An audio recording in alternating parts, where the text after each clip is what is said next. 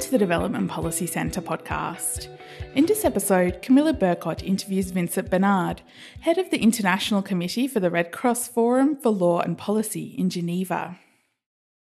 My name's Camilla Burkot. I'm a research officer at the Development Policy Centre, and it's my great pleasure to be sitting down today with Vincent Bernard, who is the head of the ICRC's Forum for Law and Policy and the editor-in-chief of the International Review of the Red Cross. Did I get that right? Yes. Excellent. Welcome. Thank you very much for being here. Perhaps you could just tell us what brings you to Australia. Yes, thank you for your invitation. We're here because we have a series of events on principles guiding humanitarian action.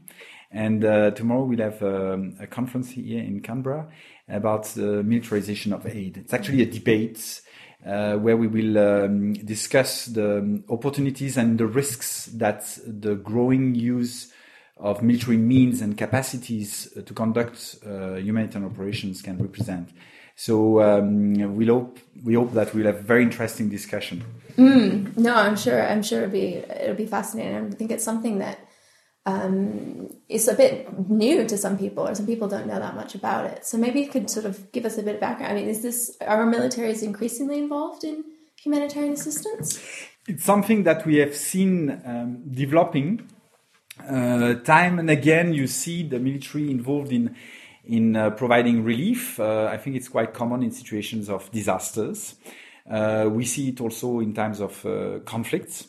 And actually, they have a role to play, definitely. And even in international humanitarian law, the Geneva Conventions provide that the military have a role to play, for instance, in the evacuation of wounded civilians, in making sure that the civilian population, is spared from the fightings. But definitely they have a role to play. What is relatively new is that humanitarian action is used as part of the military effort, or has been used as part of the military effort, in order, for instance, to win the hearts and minds of the population as part of counterinsurgency. And we've seen that often in recent conflicts, that there is a conflation between the military agenda and the humanitarian agenda. And that's where problems start, in our view. And do you think, is that something that conflation, do you think that's something that's being done deliberately, or is that something that's, there's sort of a misunderstanding between sort of traditional humanitarian organizations and militaries about what they're doing, what their roles are? I think it can be deliberate in the sense that some military interventions have been justified on humanitarian grounds, and I think that's something which is likely to happen again. And then it can create the perception in the mind of the people that actually there are good victims and there are bad victims. And while taking side in the so-called humanitarian intervention, we actually take the risk that humanitarian action will be perceived as one-sided. And humanitarian action is not one-sided. By definition, it has to be impartial. And in some circumstances, it will be conflated with political or military interests. Another situation is when humanitarian aid, goods, assistance, the provision of services is used by the military deliberately in order to gain the support of a segment of the population. And this is deliberate. This is clearly deliberate. And it can create the perception that actually humanitarian action is part of military or political agenda. And this creates a direct risk for those who are conducting genuine humanitarian assistance, which is impartial by definition. Mm-hmm. Yeah, so I guess there's sort of two situations in that, you mentioned earlier, some military is just involved in relief, for example, in natural disasters, that sort of thing. And that seems less problematic than in actual conflict situations. It's really the conflict areas where this is potentially really an issue. Absolutely, because people may not realize that actually providing humanitarian assistance in situations of conflict is not something which is easily done. It's a space you need to negotiate. And for humanitarian actors like the International Committee of the Red Cross and other humanitarian organizations, we face lots of challenges in today's conflicts. Today's conflicts are often of a non-international character. They oppose armed groups, which are often very fragmented. It's difficult to know where is the chain of command to get the security guarantees we need to operate. In some regions, there is total lack of states, and crime proliferates around the conflict or as part of the conflict. So they are often extremely dangerous environments in which we operate. So the question of trust is key for humanitarian actors to operate in these environments. Mm-hmm. And trust is built out of the perception that we are truly humanitarians, that we are not there to pursue some other interests. And when other actors use the same kind of equipments, look like humanitarian actors, or provide assistance in exchange of information or support, then they jeopardize the capacity of humanitarian actors to operate in the same area. Yeah. And I think that, the issue of trust seems really critical. Also, when you do have situations where there are perhaps militaries providing humanitarian assistance that might be, how should we say, not genuinely humanitarian or not entirely humanitarian, then you get an issue of trust between humanitarian groups and militaries. If humanitarian groups, are there situations in which humanitarian groups might want to partner with militaries? Are there benefits that working with militaries can bring in those situations? Well, military can do lots of good in situations of emergencies because they have logistics. Mm-hmm. They have a capacity to mobilize means that few other actors have. As I said, in a situation of conflicts, they can provide assistance, and sometimes they have an obligation to do so. However, this situation should be distinguished from situations where their participation in humanitarian assistance or the fact that they will instrumentalize humanitarian assistance can create this misperception and this blurring of lines between, on one side, what should remain an impartial action based on the principle of humanity, and on the other side, political or military interests. So even though in situations of disaster or in certain situations well defined where there is a clear distinction between what the military are doing and what humanitarian actors are doing, it's perfectly fine to have military actors delivering humanitarian assistance. They should be very careful not to create this confusion and not to conduct humanitarian operations to pursue military or political interests. Mm-hmm. But this being said, humanitarian actors themselves have also a responsibility. For instance, when certain humanitarian actors accept armed escorts or actually align with certain groups in situations of conflicts, they also create misperceptions. So it's also the responsibility of humanitarian actors to also truly deliver impartial humanitarian aid. Mm-hmm. Do you think there's better communication between? I think a lot of it seems to rely on a good communication between humanitarian organizations and militaries, and they seem like two groups that don't traditionally speak to each other very much. Do you think is there increasing communication or increasing fora or research or engagement that's sort of helping these two sides, if we like, to potentially work together better or to at least communicate better with each other?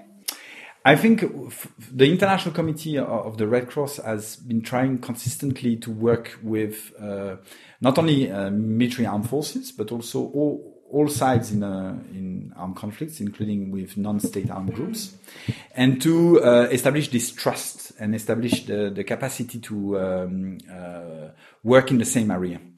So I think this dialogue is extremely important so that we understand each other and understand the constraints of each other. And this dialogue is indispensable in order to get security, especially in situations, in contemporary situations of conflicts where we have extremely complex situations with many different actors being involved. So this dialogue definitely needs to take place, and the International Committee of the Red Cross is trying definitely to contribute to this type of dialogue. Sort of similar to there being the humanitarian situations these days being more complex, I think it's my impression that we're also seeing more protracted conflicts and more conflicts where you get sort of a complication or blurring between, once humanitarian assistance and sort of emergency aid versus long-term development. Mm-hmm. And I think that adds it seems to me that would add another layer of complication to how groups are interacting in those conflict areas. That's a very important point you're raising, because it's true that protracted situations of conflicts, but also long-term occupations, as we see, for instance, in the case of Israel and the Palestinian territories, creates situations extremely complex for humanitarian actors, because it creates a dilemma for them, a choice to make between the answering to the needs of the population and the needs in terms of assistance or protection on one side. And on the other side, there is also the temptation to address some longer-term problems which are related to the lack of governance sometimes, or the lack of capacity of the state to provide services such as education, healthcare. And then the border between what is emergency assistance, which is traditionally the role of humanitarian actors on one side, and on the other side, the long-term development, which requires a different expertise, is difficult. It's difficult to make this distinction. So I think for humanitarian actors, it is important for them to stick to a humanitarian mandate. While sometimes, of course, they need to expand and address new types of problems, it is important that they don't mix with other agendas which could be related to the rule of law in the country, or the building of a different society, or the implementation of international human rights. Mm-hmm. And this conflation between the international agenda on one side and the humanitarian mission on the other side can also create misperceptions and can also endanger the security of humanitarian workers.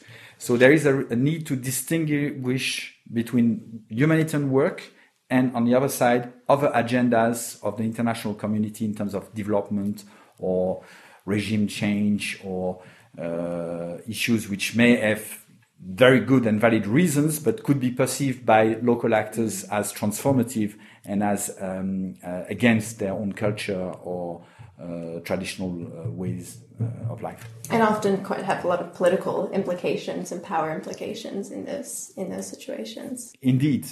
But of course, for humanitarian actors, it's a fine line, because how not to perceive the needs for education of these populations, or the need for better healthcare. So I think we need complementarity. Mm-hmm. We need to respect the space of humanitarian actors and not to give humanitarian actors a too large mission, mm-hmm. simply because they are present and because they have a capacity to operate. I think the international community should refrain from giving them a too large role, but we need also to find a space for other actors to come in. And it's extremely difficult in situations of conflict and violence. Mm-hmm. I suppose that also, the point you're making also speaks to the need for good communication and knowledge sharing. Humanitarian actors may be in situations where they do have they have information about what the education system is looking like, what's the status of the health system in a place. That if that sort of information they have can be shared with longer term development actors or be shared with other actors. Sorry, I'm just hypothesizing now, but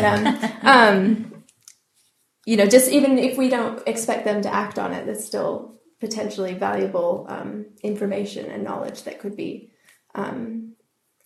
beneficial, could be helpful for somebody else to take up. Well, there is a dialogue to have, and I think very often we hear about the exit strategies of humanitarian actors in situations of long-term crisis, or when the crisis is over, when do you leave the country? But we should also reflect about entry strategies of development actors. And so there is sometimes the need for ensuring this transition, and then of course the dialogue between the two types of actors can take place. However, again, I think in the past few years we've seen efforts by the international community to build integrated responses to crisis and integrate humanitarian action within a larger package of measures, which range from building of a proper judicial system, trying to work on gender equality, developing social or economic mechanisms. We think that humanitarian actors and humanitarian action should be kept separate from these other agendas, even though we may all agree that they may be necessary, but that's not the role of humanitarian actors to be engaged in those other agendas of the international community. I guess, we're sort of thinking a little bit about what is the role of humanitarian actors, what is sort of the focus. I know that ICRC developed these principles of humanitarian action. And I wonder if you could just tell me a little bit more about what those principles actually are, where they sort of came from, and what they seek to do, or how they seek to help guide the humanitarian sector. Well, we are referring to the 7 fundamental principles of the Red Cross and Red Crescent, which are the principles which guide the action of the components of the Red Cross and Red Crescent. But by extension, some of these principles have been adopted by the larger humanitarian community. And so then we speak mostly about 4 principles. The principle of humanity, which gives the main reason why we act. So it's on in order to help others that humanitarian action should be carried out, and again, not to follow other objectives. The principle of impartiality, which is also key to the definition of what true humanitarian action is. So the idea that assistance is provided according to the needs and not according to any preference, be it religious, national, or political. So this is central to the definition of what is humanitarian action. And then 2 other principles which describe how humanitarian action should be carried out. First, neutrality, which takes out humanitarian actors from political controversies, from taking side for one party or another in a situation of conflict. And finally, independence from political interests, from any other agenda. And these are principles which are there, independence and neutrality, to allow humanitarian actors to operate. Right, okay. And lastly, I wonder if I could just throw you a broad question.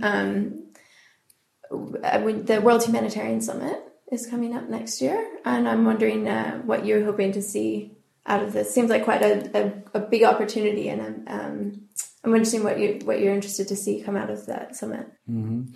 I think it's a great opportunity to bring back humanity at the center of the discussions of the international community. I think that would be, if I have one expectation, it would be this. Because in the past few years, in recent months, we've seen so many atrocities committed during situations of conflicts that it's definitely the time to reflect on a new consensus, international consensus, on key values for the international community. And to replace a basic sense of humanity or common sense of humanity in international relations. And so that's, I think, something that definitely a discussion on humanitarian issues in 2016 should address. We think that issues related to the protection of the civilian population should be discussed. There are many other issues that can be discussed and many important issues related to the funding of humanitarian action, to the effectiveness of humanitarian action, and to the improvement of humanitarian response in general that could be discussed. But they are secondary to this larger issue of putting humanity at the center of the debate today. So these are our expectations. I think that would be great. As you say, there's so many complex, complicated, horrible things happening in the world, and it'd be good to sort of have that come out again. That's all from me. I want to thank you again for taking some few minutes to chat. It's been great, and best of luck with the debate and the rest of your trip. Thank you very much. Thank you. You have been listening to a podcast from the Development Policy Centre. For more information on our work, visit our website at devpolicy.anu.edu.au. To join the conversation on Australian aid, Papua New Guinea and the Pacific, and global development policy, visit our blog at devpolicy.org. At the blog, you can also sign up to our newsletter for all the latest updates or connect with us on social media. Thanks for listening.